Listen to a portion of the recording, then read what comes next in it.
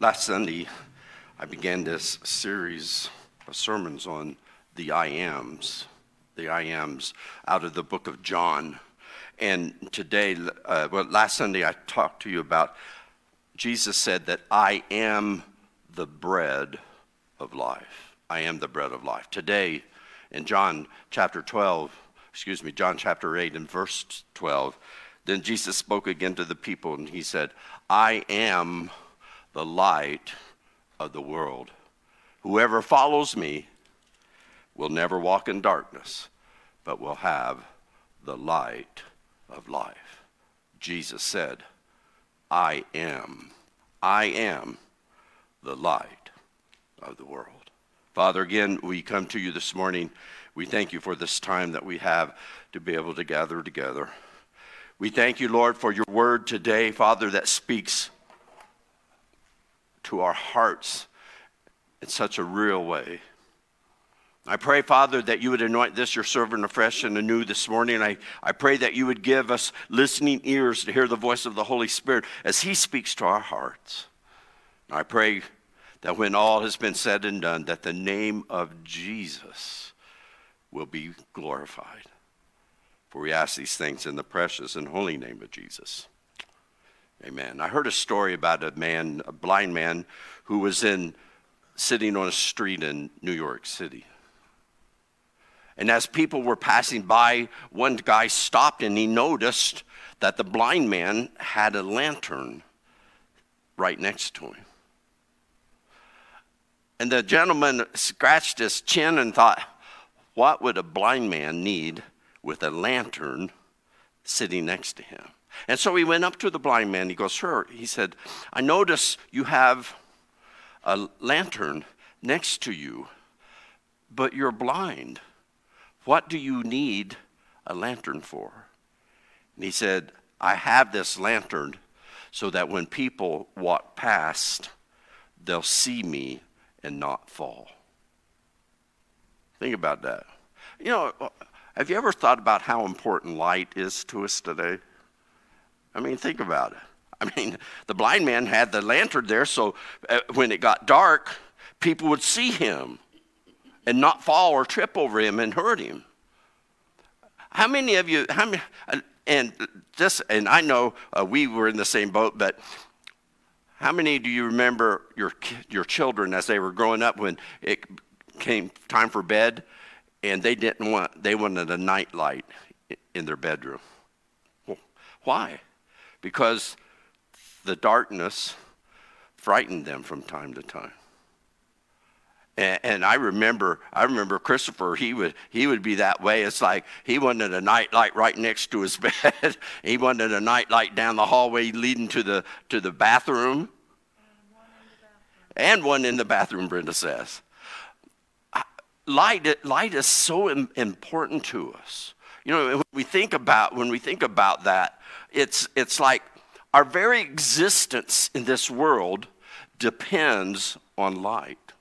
Without light, you know, you can plant your crops, you can plant whatever, but without light, without the sun coming down on them, it won't grow. I don't know how many have any have been to Alaska. I haven't been to Alaska, but you know, there's a certain time of the year that they have like 3 months, 70 or 80 days of nothing but light. But they also have the same amount as darkness, that it never gets light. It could be 3 o'clock in the afternoon when you think the sun is really beating, and it's not there. Light is so important to us today because without that light, we really can't exist. No, we can go back into Genesis, the first chapter. In the beginning, God created the heavens and the earth. And what did he do? He separated the day from the night, the light from the darkness. And light is so important. And to be honest with you, folks, the whole theme of this sermon today is that Jesus said, I am the light of the world. Did you know that there's a depression that happens with people when they don't get enough sun. And when we pastored in Arizona, we had a couple that moved and started attending our church, and they lived in Buffalo, New York, where you get about 60 or 70 days of sunshine, and especially in the wintertime. In the wintertime, it's just constantly overcast. You don't see the sun. And he went into this depression, and the doctor said, you need to move someplace where you can get lots of sun. So he moved to Arizona, where we were pastoring in Apache Junction. Light is important to us. It's something that we really can't live without. We need that sun. And when we go back into this passage in John 8:12, Jesus was in Jerusalem, and he was in the treasury building, or the temple treasury. And the temple treasury wasn't just a building, but it was a place where people would drop off their offerings. Now, around this temple, there were 13 horns where people could place their offerings. Now, like when we come into church on Sunday mornings, we have a box sitting back in the foyer that you just drop your tithes or your money or whatever into that box. Can you imagine having 13 of those all around 13 of them, where people could drop their money in? But they also had lights. They had torches that lit where they would come in. And these torches served as a symbol of God's presence. Do you know why we light these candles? This one here is trying to be a little obnoxious, but you know why we light these candles? It's to remind us of the presence of God. That God is light. That Jesus said, I am the light of the world. Everything about it reminded the people, the children of Israel, when they walked in, when they saw the light, and they would light, and it would light up that whole section of Jerusalem. People could see it from all around Jerusalem. And here was Jesus after the feast was over with. The Feast of Shelters was over with. And they were snuffing out all the lights. And Jesus declared that he was the light of the world. Now, I don't know about you, but I think Jesus was trying to make a point here. He was trying to make a point that the light of the torches, the light of these candles represent God and his presence. And now Jesus was saying to the people that he was the light. He was God's presence. Jesus was telling that people that he was there and he represented. He not only represented, but he was God incarnate. That he was man, but he was also God. I came across this passage in Psalm 18:28, and it says this: "O Lord, keep my lamp burning. My God turns my darkness into light." So, have you got your singing voices up and good? You know, Holly did a great job, so we're going to sing a children's song today. All right? How many of you know the song, "Give Me Oil in My Lamp"? Okay, so those who know it best be singing out loud, okay? All right, so the words are on here. So we're going to sing, "Give Me Oil in My Lamp," all right? So you're going to have to sing it at where I sing, okay? Give me oil in my lamp, keep me burning, burning, burning. Give me oil in my lamp, I pray. Give me oil in my lamp, keep me burning, burning, burning. Keep me burning till the end of day. Sing Hosanna, sing Sing Hosanna, sing Hosanna to the King of Kings. Sing Hosanna, sing Hosanna, sing Hosanna to the King of Kings. Isn't that awesome? Give me oil in my lamp. Keep me burning. Jesus said, I am the light of the world. I am the light of the world.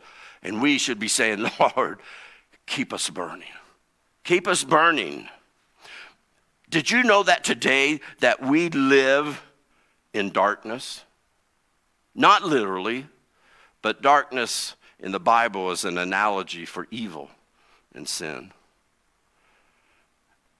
It's not a coincidence that most crimes that take place when? In the dark, at night, where you can't be seen. In the darkness. And our world today is shrouded in spiritual darkness. And where there's spiritual darkness, evil and sin will flourish.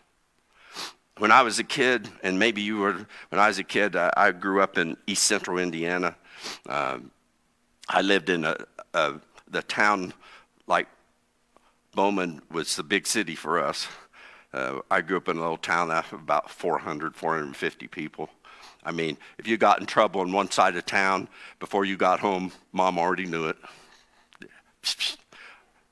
You know, telephone, party lines, you know, that kind of thing. But when I was a kid, we lived on a big hill. As a matter of fact, it was called Sherwood Hill because we lived there and it was our hill. And in the wintertime, kids from all over town would come to our hill and would slide down, take our toboggans, our sleds, and slide down the hill. Well, in the spring and summertime, we would play hide and seek. Now, we've all played hide and seek at one time or other, and probably our children have too. And so we would try to play hide and seek like as it's getting later in the evening after supper, you know, when it's still daylight, and we would take and play hide and seek. Now, when you're playing hide and seek in the daytime, it's kind of hard to hide, isn't it? I mean, you can hide behind a tree, but you can still be found. But once it starts getting dark, and my brothers and I, because remember, I'm the oldest of 7, and the first 4 of us were boys. And so we would make sure that we didn't have white clothes on, but we had dark clothes on, because once it got dark, we could hide, and whoever was seeking us could walk right past us and not even see us. And it was kind of cool, because we could get back to whatever base was and not be it. Until we would hear all around town, George, it's dark, get home. You could hear it all through the town. I mean, the town wasn't very big. And all of a sudden, you'd hear moms and dads yelling for their children to come home. Why? Because it was dark. And they were concerned for their children's safety because it was dark. And even in a small town that I grew up in, of 450 people, there were still people in our town that would try to hurt children and hurt people. And we knew that when Dad and Mom started calling, that we needed to get into the house where it was safe. Folks, even in our own community here, darkness exists. It exists in our country. It exists in our community.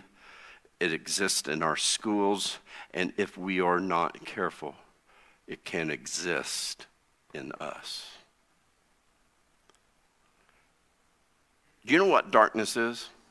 Do you know what the definition of darkness is? I'm going to give you the shortened version. You can get on your phones right now and Google darkness, and it'll probably give you about 1,200 different description of what darkness is. But I'm going to give you this description. Darkness is the absence of light.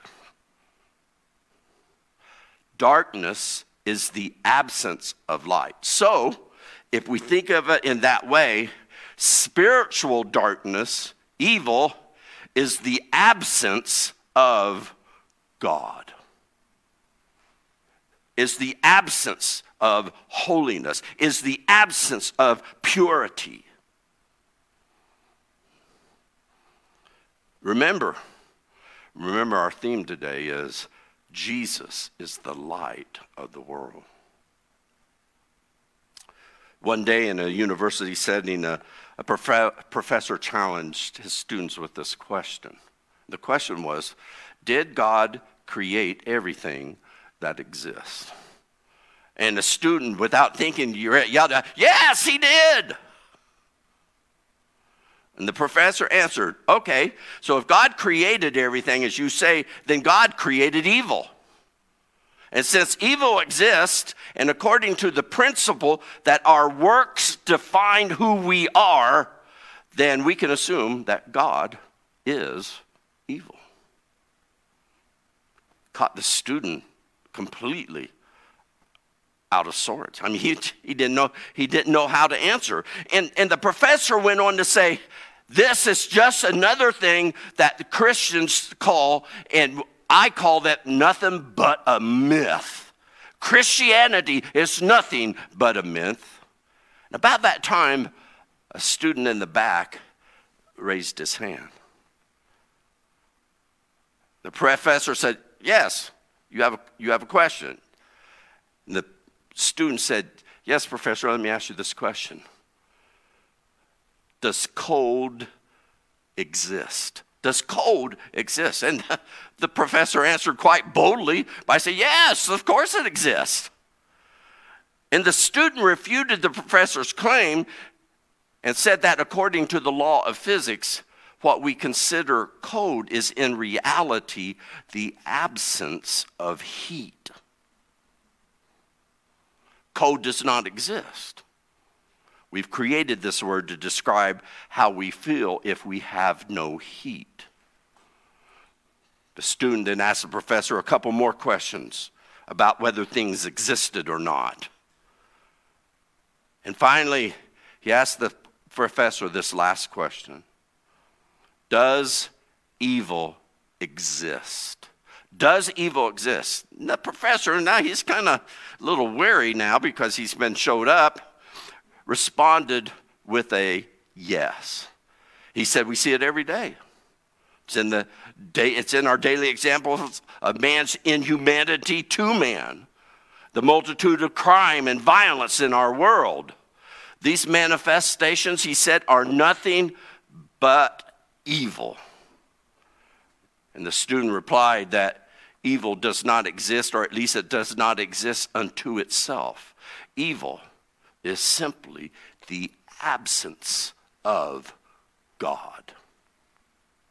It's just like darkness, the absence of light. It's just like cold, the absence of heat. A word that man has created to describe the absence of God. And he went on to say these words, God did not create evil. Evil is the result of what happens when man does not have God's love present in his heart. It's like the cold that comes when there's no heat and the darkness that comes when there's no light. And the professor dismissed class. Just to let you know, the student's name was Albert Einstein. Without God's presence in our life, we are in the dark. Why do we see people in our community increasingly caught up in alcohol and abuse and drugs and moral sin? Why do we hurt people? Why do we make poor choices in our life? Is it because we're evil? No, it's because we lack God's presence and God's light fully within us. I want to remind you that, again, that our main theme today was I am the light of the world. Jesus is that light. But there's a sub-theme here that I want you to see, and it's found in Matthew 5:14 and 15. Matthew 5:14 and 15, and this is what Jesus said, "You and I are the light of the world. A city on a hill cannot be hidden. Neither do people light a lamp and put it under a bowl. Instead, they put it on its stand, and it gives light to everyone in the house." I got to thinking about that you and I are the light of the world. And to some people, they may think that, well, that's a contradiction. Jesus said that he was the light of the world, and now Jesus is saying that you're the light of the world. Let me explain. On Christmas Eve, when we come together for our Christmas Eve services, one of the most poignant things that I love about Christmas Eve is the lighting of the candles. And if you remember, we usually have our candelabra right here, and I will come with my candle, and what do? I reach up and light my candle from what? The Christ candle. And my candle is lit. And then I walk to Brenda, and I light her candle. And then we walk down this aisle, whoever's sitting on the end, and we light your candle, and you light the candle next to the person next to you to the end of the pew, all the way down. You see what I'm saying?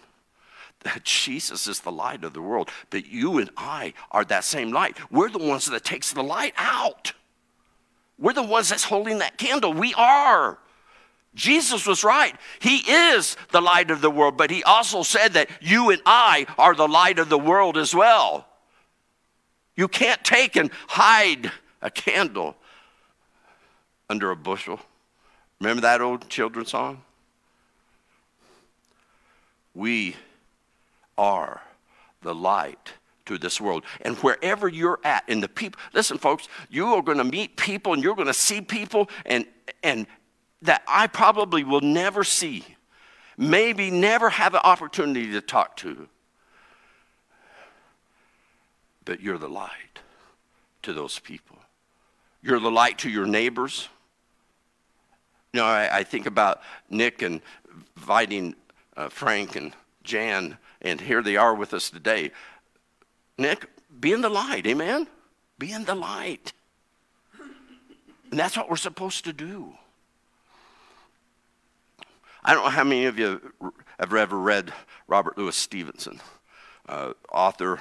Some of his stories are a little spooky, if you want to call it that, but some of you may not realize that Robert Louis Stevenson grew up in Scotland, Edinburgh, Scotland to be exact.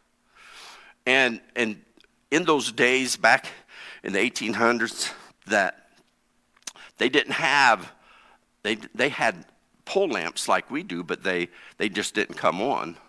And the city had to hire lamp lighters. And so when dusk was starting to fall, the lamplighters would go and they would have their candle lit, and they would climb up on a ladder and they would light the candles. And one evening, Robert Louis Stevenson was watching the lamplighters as they went down the street, and he noticed that it was light here, but down the street it was dark, and all of a sudden it started getting lighter and lighter and lighter. And he looked up at his dad and he said, "Dad, it looks like we're punching holes in the darkness."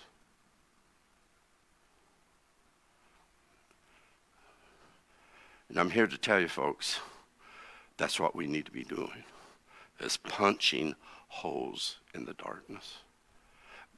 Brenda and I, we pastored in Northeast Alabama, and we were going through a difficult time with the church, and there was some spiritual warfare going. There were some demonic things that was happening around our community, and we I had a professor by the name of Dr. Floyd McCallum, who's gone on to be with the Lord now, but was just such an amazing saint who believed in the power of prayer, who believed that when you called on the name of Jesus, that he would hear and answer prayer and he would deliver.